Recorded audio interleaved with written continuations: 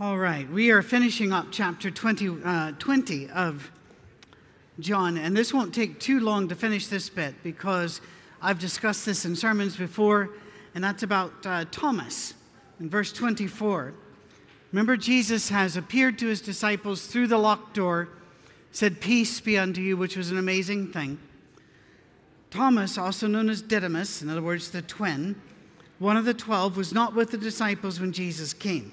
So the other disciples told him, "We've seen the Lord." But he said to them, "Unless I see nail marks in his hands and put my finger where the nails were and put my hand into his side, I will not believe." Now, there are people that refer to Thomas as doubting Thomas. Stop it. All of them were doubting until they saw Jesus. All of them were doubting until his miraculous move through the door. All of them didn't believe the women who said he was risen. The only reason they believed is because Jesus showed up, again, miraculously, said peace and breathed upon them so they received the Spirit. Why wasn't Thomas involved? I actually heard a sermon, and this sermon got printed in a sermon book for young ministers to use. If you don't know that, back in the day, there used to be sermon outline books. And you would buy sermon outline books so that you would look and see how the sermon was constructed and you could preach it. In fact, many did, word for word. I've heard Hardeman Tabernacle sermons done in little churches, and I'm going, "Buddy, you didn't write that." But anyway, that's what can we help you find something, Paul? No, he works so hard here. We got to do something. Oh, okay. By the way, I saw that Jared did your gig with the communion today. I'll talk to him. All right.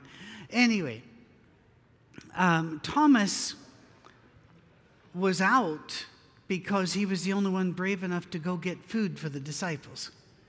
We know that in other Gospels. He went out to get food for them. They were scared. They were hiding. They were not where Jesus told them to be, which is out in Galilee. They had locked themselves down, afraid to make the journey, afraid to go get any food. Thomas went out for that. So give Thomas some credit here for that. Plus, watch this. A week later, his disciples were in the house again. That would have been uncomfortable. Where are they? They're still locked in there. Thomas was with them. Oh, I wanted to tell you. I heard a sermon. That's where I was. Got off of it. The sermon was the first Sunday night service, and it was about where Jesus came in to see the apostles. And it really took Thomas to task because Thomas missed the Sunday night service, and that showed a lack of faith, and that's why he didn't believe. And the whole thing was to attack people who didn't come to Sunday night services. And I'm thinking, wow, you get a medal for missing the point. It would be hard to miss more than that missed. My goodness. A week later, his disciples were in the house again, and Thomas was with them. Though the doors were locked, Jesus came and stood among them. So once again, and said, "Peace be with you." He said to Thomas, "Put your finger here. See my hands. Reach out your hand and put it into my side. Stop doubting and believe." Jesus said to him, "My Lord and my God." Who was the first one to acknowledge him among the disciples as Lord and God after the resurrection? Thomas, the brave one. Jesus told him, "Because you've seen me, you've believed. Blessed are those who have not seen and yet have believed." Jesus, I want to phrase this right. I'm just having a difficult time phrasing it. So forgive me for the clumsiness.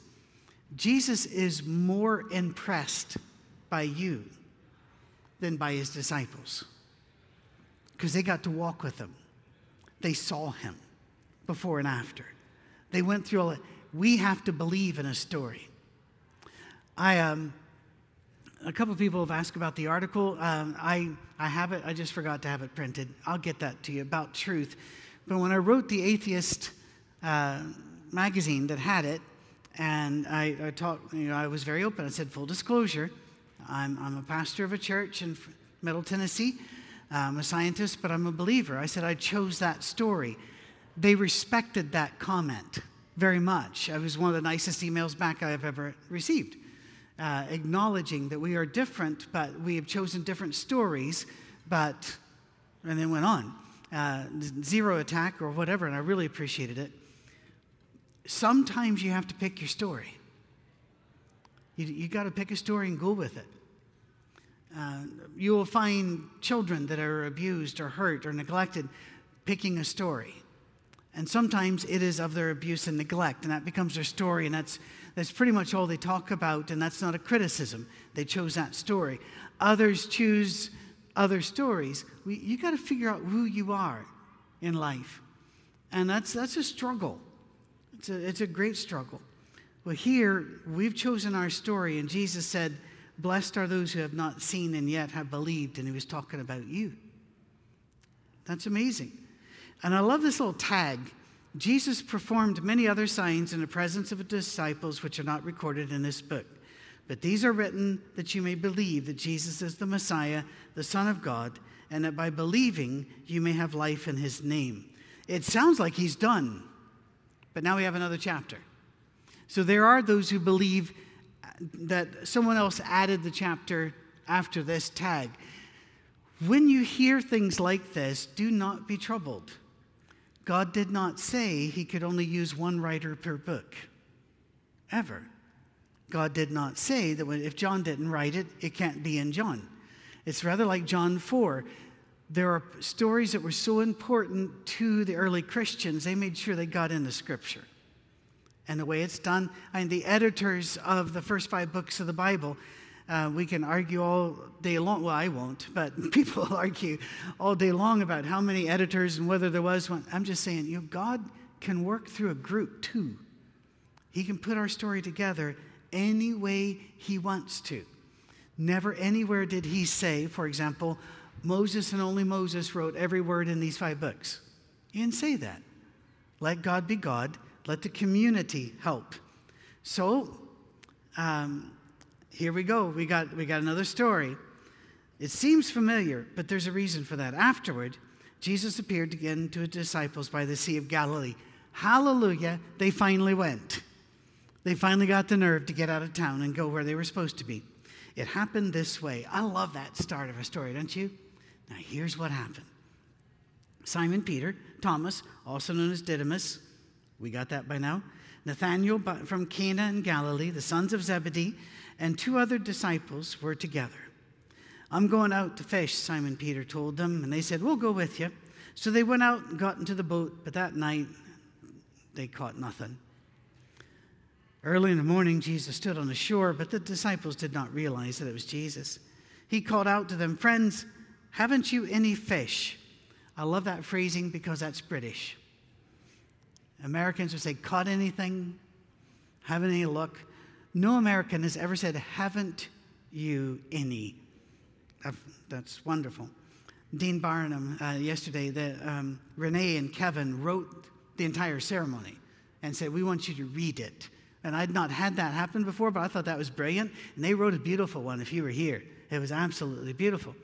Well, there was one word in there, and he said, my word processor has a squiggly under it. It says tenderest. And I wanted to put more tender or most tender instead. And I said, in British English, tenderest works. And we have words there like you say spilled, it's spilt with a T. And so I said, go to the OED, and I didn't even tell him what that meant, Oxford English Dictionary, and look it up, and you'll see the variations that are all English. Well, this phrase just is so great. This is why I think that in every movie, Jesus has a British accent. Have you noticed this? If not, the bad guys always have a British accent, which concerns me a little, but it's English, so I'm all right with that. No, they answered. He said, throw your net on the right side of the boat and you'll find some. When they did, they were unable to haul the net in because of the large number of fish. Then the disciple whom Jesus loved said to Peter, it's the Lord. Now, we missed this. We missed this. Why would he know? If you remember early on, he'd done this. Put your net over there. They couldn't even haul it. It would have sunk their boats if they tried to pull it in. Remember that? So I see them there. Where's a good spot? Fishermen are always about a spot. Oh, that's my spot. I got a great spot. I marked it. I put an X in the boat, so we'll know where it is next time. And you go, and they're saying, well, where's it? He's saying, just on the other side, So they throw the net over, and you might be thinking, why would they take advice from somebody? Have you ever been around fishermen? They'll buy anything. They'll buy any gadget or whatever that'll help them. And if somebody goes, I saw a fish there, they'll go for it. Throw it over, start to pull it in. They can't even pull it in. And I can see them looking at each other and going, it's him. It's funny. He did it for this reason. He didn't say, hey, I'm Jesus. He's playing with them. And that's cool. That is exceptionally cool. So, all right. As soon as Simon Peter heard him say, it is the Lord, he wrapped his outer garment around him, for he'd taken it off. All right, literally, it says he put his clothes on, for he was naked. Now, the word naked in Scripture does not always mean without clothes. It can very often mean just in your underwear. But still, be aware, clothes were a very valuable thing. And interesting, he put on his clothes to swim, because he's going to need them on shore. But to protect his clothes when he's fishing, takes them off. It's a different world. The other disciples followed in the boat. I love this. That's Peter. Oh, it's him. Peter, we have a boat. We can get there. Well, they come in towing the net full of fish, for they were not far from shore, about 100 yards. 90 meters is pretty much what the measurement would have been. When they landed, they saw a fire of burning coals there with fish on it and some bread. Jesus already had fish. Where did he get the fish? I don't know. I can remember back in the day going to school, University of Alabama in Birmingham, and I did, and went there for a program, and talking to guys that watched. I went to a house, and the guy was watching fishing shows. Okay. Not sure why. And later in my life, whenever VHS arrived, people were taping them. Seriously? You're taping them? Oh, yeah. You saved them? Oh, yeah. Okay, fair. I guess the paint dry channel hasn't shown up yet. I'm not, my father-in-law is an avid fisherman, and I'm not allowed to go anymore. Seriously. You can talk to Cammie about it. Because I kept taking a book and praying that the fish would leave me alone. And I wasn't he'd get out in the middle of a river with these waders on, and I'm going, no, those are for baptizing. That's not acceptable.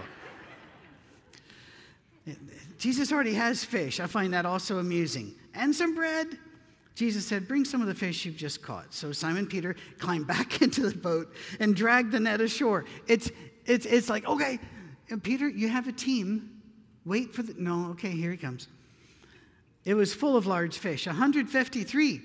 But even with so many, the net was not torn. Jesus said to them, come and have breakfast. I want you to think about this. Jesus, after they ran, after it took weeks for them to do what Jesus told them to do repeatedly, he made them breakfast. When Jesus says, peace be unto you, as he does all the time, he means it. God's not mad at you. Now, I love, there's a prayer in the Episcopalian and also the Anglican tradition that, and I'm not going to quote it properly, but it has a line in it, which I love the line, and it talks about, we have done things which should have been left undone, and we have not done those things that should have been done. And I love that because that's pretty much what we're like, isn't it? We do that. That's our sin. Omission and commission. But there's nothing in there. We are worms. We are not worthy of you. There's none of that in the prayer. And I really appreciate that because it's an acknowledgement that Jesus has declared peace with us. He's working with us. He's not looking for perfection. He's looking for love. And he's also looking to see family resemblance in you. Remember we talked from this morning. I had another 15 minutes.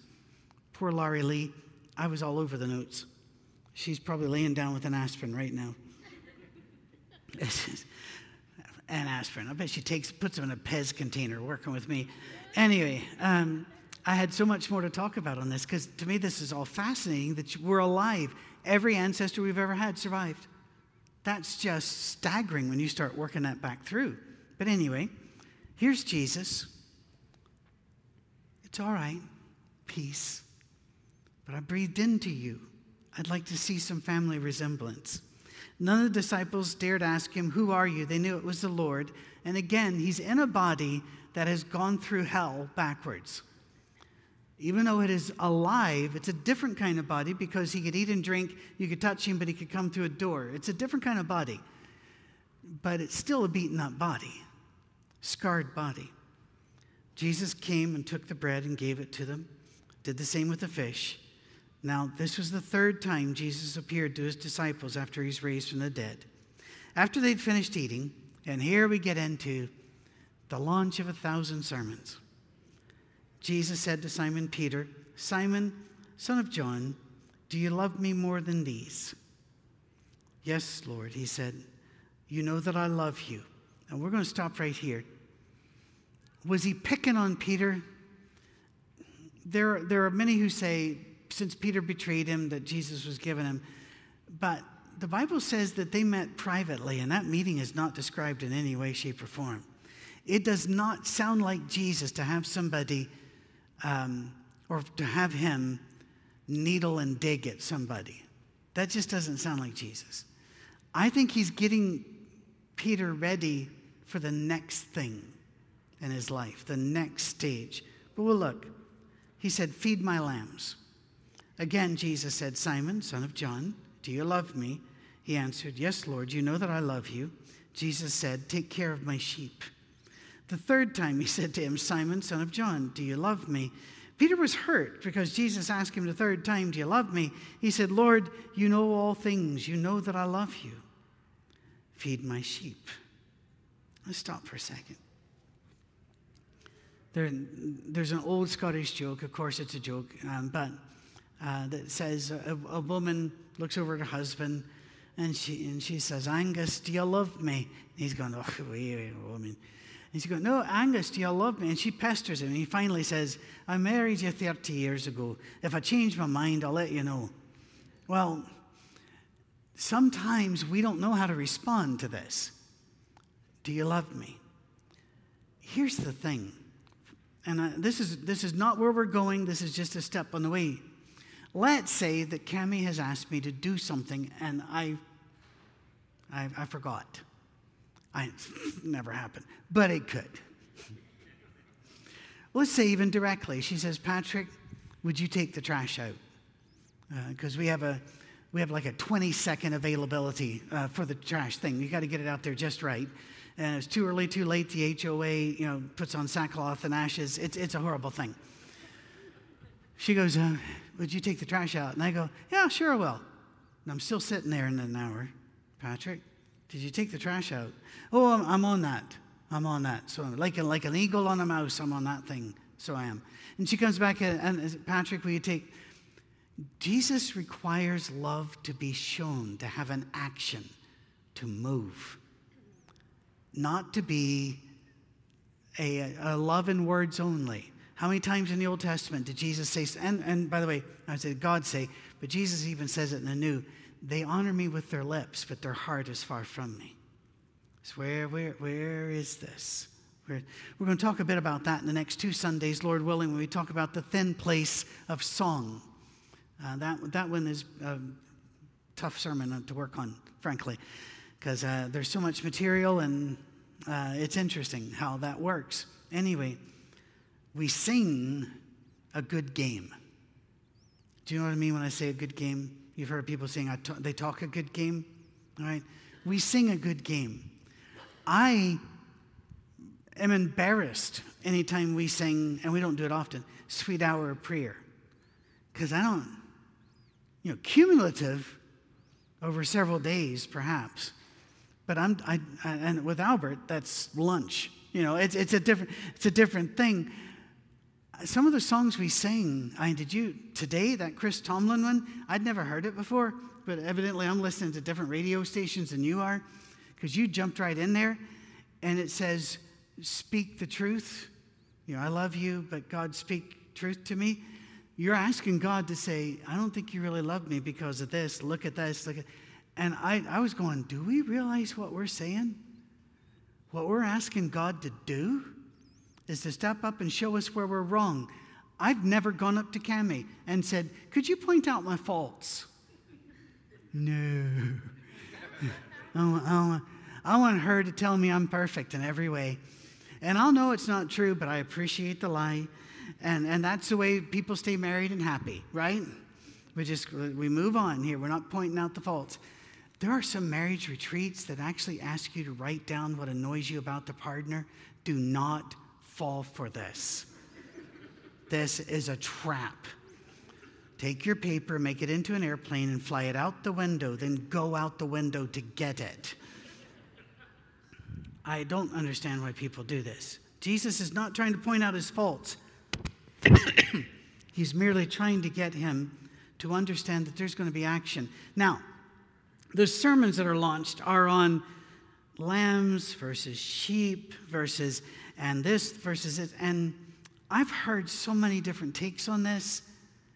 I'm not sure how much theological weight we should put on this. I am willing to be wrong on this. I'm just thinking, if you love God, it's kind of like Hebrews 11.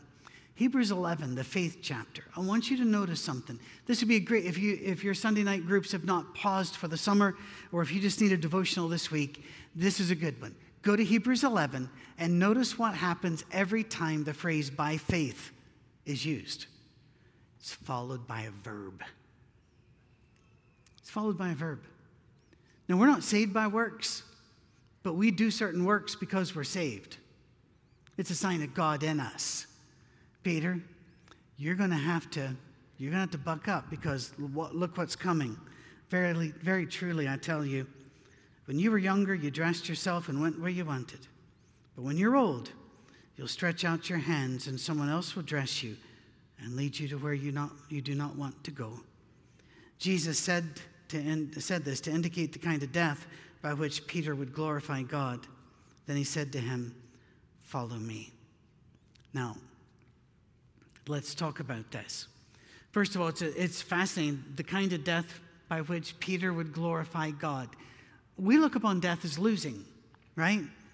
In fact, up until about 20 years ago, it was really, really hard to get doctors to put people in hospice because that was admitting they were failing. There were no classes 25 years ago in medical school to help people in that stage. And so, in fact, what do we say? We lost him. It's a loss. Well, it is a loss to humanity, and I get that. But the doctors eventually learned we're going to have to help them. And we didn't lose. In fact, Bernie Siegel, an MD that wrote several bestsellers in the 80s, said that one doctor couldn't even put died on the certificate, or on the patient records, not the death certificate, and wrote, let me see if I can remember this. They failed, the patient failed to fulfill their life potential. Now, I'm hoping only one doctor in the history of all time had that awkward phrase, but it was, I can't even say death. The Bible talks about how beautiful to the Lord is the death of his saints. Think of that. We're going to talk a little bit about that in the next 2 weeks, because one of the last things we remember in our brain before it goes away are songs. It's fascinating. Alzheimer's patients can very often sing songs when they can't do anything else. Those things stick in us. There are neurological reasons for that too, but we're not doing that right now. I've seen people on their deathbed quoting scripture and singing songs. They glorify God. They glorify God by the way they die. But here's the thing. Someone else will dress you and they're going to, Peter, are you ready for this? If you love me, I got to tell you, there are consequences to loving Jesus. Are you ready for this? Now, in America, I don't think we get this because we have people that when Target won't let the Salvation Army bell ringers out on Christmas cry, we're being persecuted. No, you're not. And when a person at Dollar General or wherever says season's greetings or happy holidays, you're not being persecuted. When somebody in class says anybody who believes in creation's an idiot, you're not being persecuted. They're just saying what they believe. You don't have to believe it. It's when your children are hauled off and kept from you, and it's when you are beaten in the public square, then we can talk about persecution. I don't think we understand the cost of belief in most places in the world. The cost of belief is amazing. I talked to, when we were in Colorado, we had some people that went to China to teach English as a second language to them. And I'd done a sermon on the persecuted people in Rome and how they would go down into the catacombs to worship so that they could not be heard. And I was not aware of this. These teachers said, in China today, when we meet in homes, they will name a song, and everybody will sit there and they'll move their lips, but no sound, because if they are heard, the police come. To this day, we need to back off on the persecution talk. How did Peter die? By the way, it's not 100% history, but it's close enough. How did Peter die? Crucified upside down, most likely on an X-style cross. There are a variety of crosses. Why upside down? The story is, and again, we don't have an eyewitness, but we have some really early witnesses. And so I'm going to call it history. And by the way, this is the first time he'd been to Rome. Peter did not start the church in Rome. Neither did Paul. We don't know who did. But when Peter was taken, he was taken as a prisoner. They were going to crucify him. And again, he hadn't committed a crime. It was just against the peace and dignity of the state, as we talked about the last couple of weeks. He said that he did not deserve to die in the manner of his Lord because he was not worthy of dying that way, and told them to crucify him upside down. And the story is that they did. And that's that X. If you take a look on Catholics, I don't know if bishops do this, certainly cardinals and the Pope, when they have that mitre up there, there is an X on it. And many people think that X is for Christ because you've heard that Xmas and the X, you've heard all those stories. It actually comes from being a remembrance of Peter. There's supposed to be Peter on earth, the voice of Peter in his place. And so that's what that's there for. That's not alone. The tradition was that St. Andrew, or the Apostle Andrew, was also killed on an X cross. And so the national flag of Scotland, because he's the patron saint, is a white X on a blue field. So you'll see these about, and that's the why. Peter turned and saw that the disciple, I love this bit, whom Jesus loved, whether it was John or Luke. This is the one who'd leaned back against Jesus at the supper. That's why I think it's John. And said, Lord, who is going to betray you? When Peter saw him, he asked, Lord, what about him? Don't you love Peter? I love Peter because I have more in common with Peter than I do with any thoughtful, reasonable individual. I really do. Because I have run into things I should have stood back and looked at first. I've said things that I should not have said. You want to talk about living on the edge? You have a job where everything you say is recorded, broadcast, and kept for all time.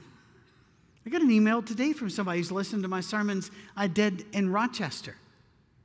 That's a decade plus ago. What if I changed my mind? There should be a sell-by date where they self-destruct, but no. I've said so many stupid things and done so many stupid things that I identify with Peter. And I cannot help but think I would do what Peter just did here, but I would do it more subtly. For example, what would happen if I went to doctor saying I'm not feeling well, they did a scan and I've got cancer? What do people do? One of the first things they do is, why me? Why not him? Why not them? I've been with people that eventually died with lung cancer who never smoked in their life and had nobody in their family that smoked. And then you're looking over here at somebody who's smoked all of their life and they're 90 still smoking. And you're going, well, why? So we do this too. We just do it more subtly. This is What about him? Jesus, a little sharp, answered, if I want him to remain alive until I return, what's that to you? You must follow me. Okay. That's pretty firm. I think I got that one. Here's the deal. In giftings, everybody gets at least one gift of the Spirit from God. Nobody gets them all. We need the community. Just like atoms, we need to work together to form something greater than ourselves. One of the easiest things to do in the world is to be upset that somebody else got a gift that you wanted. You know, I was so grateful whenever Kara and Josh, they have 3 boys, and I kept thinking, what happens if they get a kid that doesn't like sports? It's going to be difficult. Well, all of them like sports. I'm going, whew. Because it can be difficult. Have you seen parents go, no, they wouldn't, but parents going insane on the side of a field because their kid is not as interested in the game as they are? My son played baseball in the Attention Deficit Disorder League. A shiny wrapper blow across the infield, you've lost the attention of everybody on the field at this stage. Now they're going to meet somewhere, talk about the wrapper, and what kind of snow cone they're going to get after. Parents are having a seizure. People have different gifts. Love the gift you've got. You know, I wanted a different voice. I wanted a different body. I wanted it all. I'm hoping that I get that in heaven. And you look over and see this heavily muscled bronze guy, and I'm going to go, it's me. But I'll do it with a lower voice, kind of an FM announcer voice. I may have to have a name tag. But the point is, I didn't get the gifts I wanted. Did you? But we got other gifts. God didn't say to Moses, what would you do for me if you could do anything you could? He said to Moses, what is in your hand? What do you got? I never saw a MacGyver, but evidently MacGyver could make anything out of anything. And that was the whole deal of it. And do it while wearing a mullet, which I find just quite impressive, frankly. Because most people wearing mullets that I've seen really aren't the engineer type. But that's me being prejudiced. But every now and then I talk to God, and God has to say what Jesus said in verse 22 to me, because I catch myself complaining about my lack of ability. Shall I just lay it out there? Some of you go to Africa, go to South America. Those days are gone for me because I have to have medications to be this handsome and strong and virile. There are limitations. I cannot lay on the ground anymore. I can't do that. That frustrates me because I want to go everywhere. I want to see everything. And sometimes I'll end up complaining to God about that. And I'll hear back, what's that to you? If I want to give them a gift and you don't get to go see it, what's that to you? So I ask him, okay, fair enough, but in heaven, can I have a flyby so I can see it? He hasn't said. No promises. Because of this, the rumor spread among the believers that this disciple would not die, but Jesus did not say that he would not die. He only said to him, if I want him to remain alive until I return, what is that to you? Stop right here, because here we need to talk about why this extra bet was tacked on to John. Everybody thought Jesus was coming right back. John became the oldest and the only surviving apostle. In his 90s, he still said things at church. Very briefly, but he would still be active. You know when he died, and that was the last connection, that there were a lot of people thinking, it didn't work. It's not going to happen. Because they assumed Jesus was going to come back while an apostle was alive. He didn't say that. So this has to be written down there for people to say. I don't know if Polycarp put that in there. Is there a theory, Albert, on that? I don't know.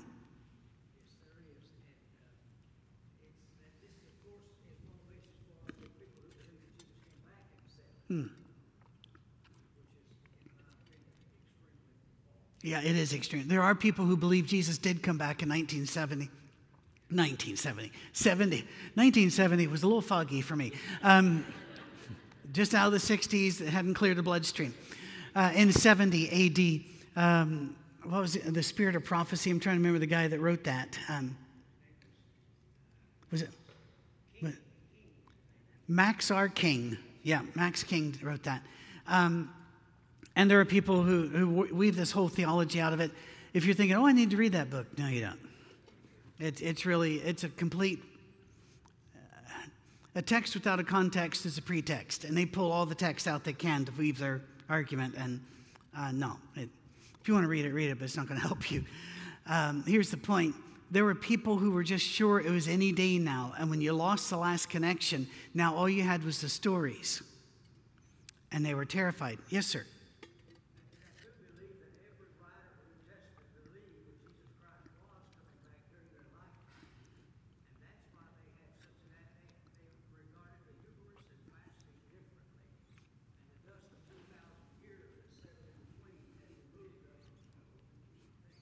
That is extremely well phrased, and we've got just a few more verses to go, but that'll be next week.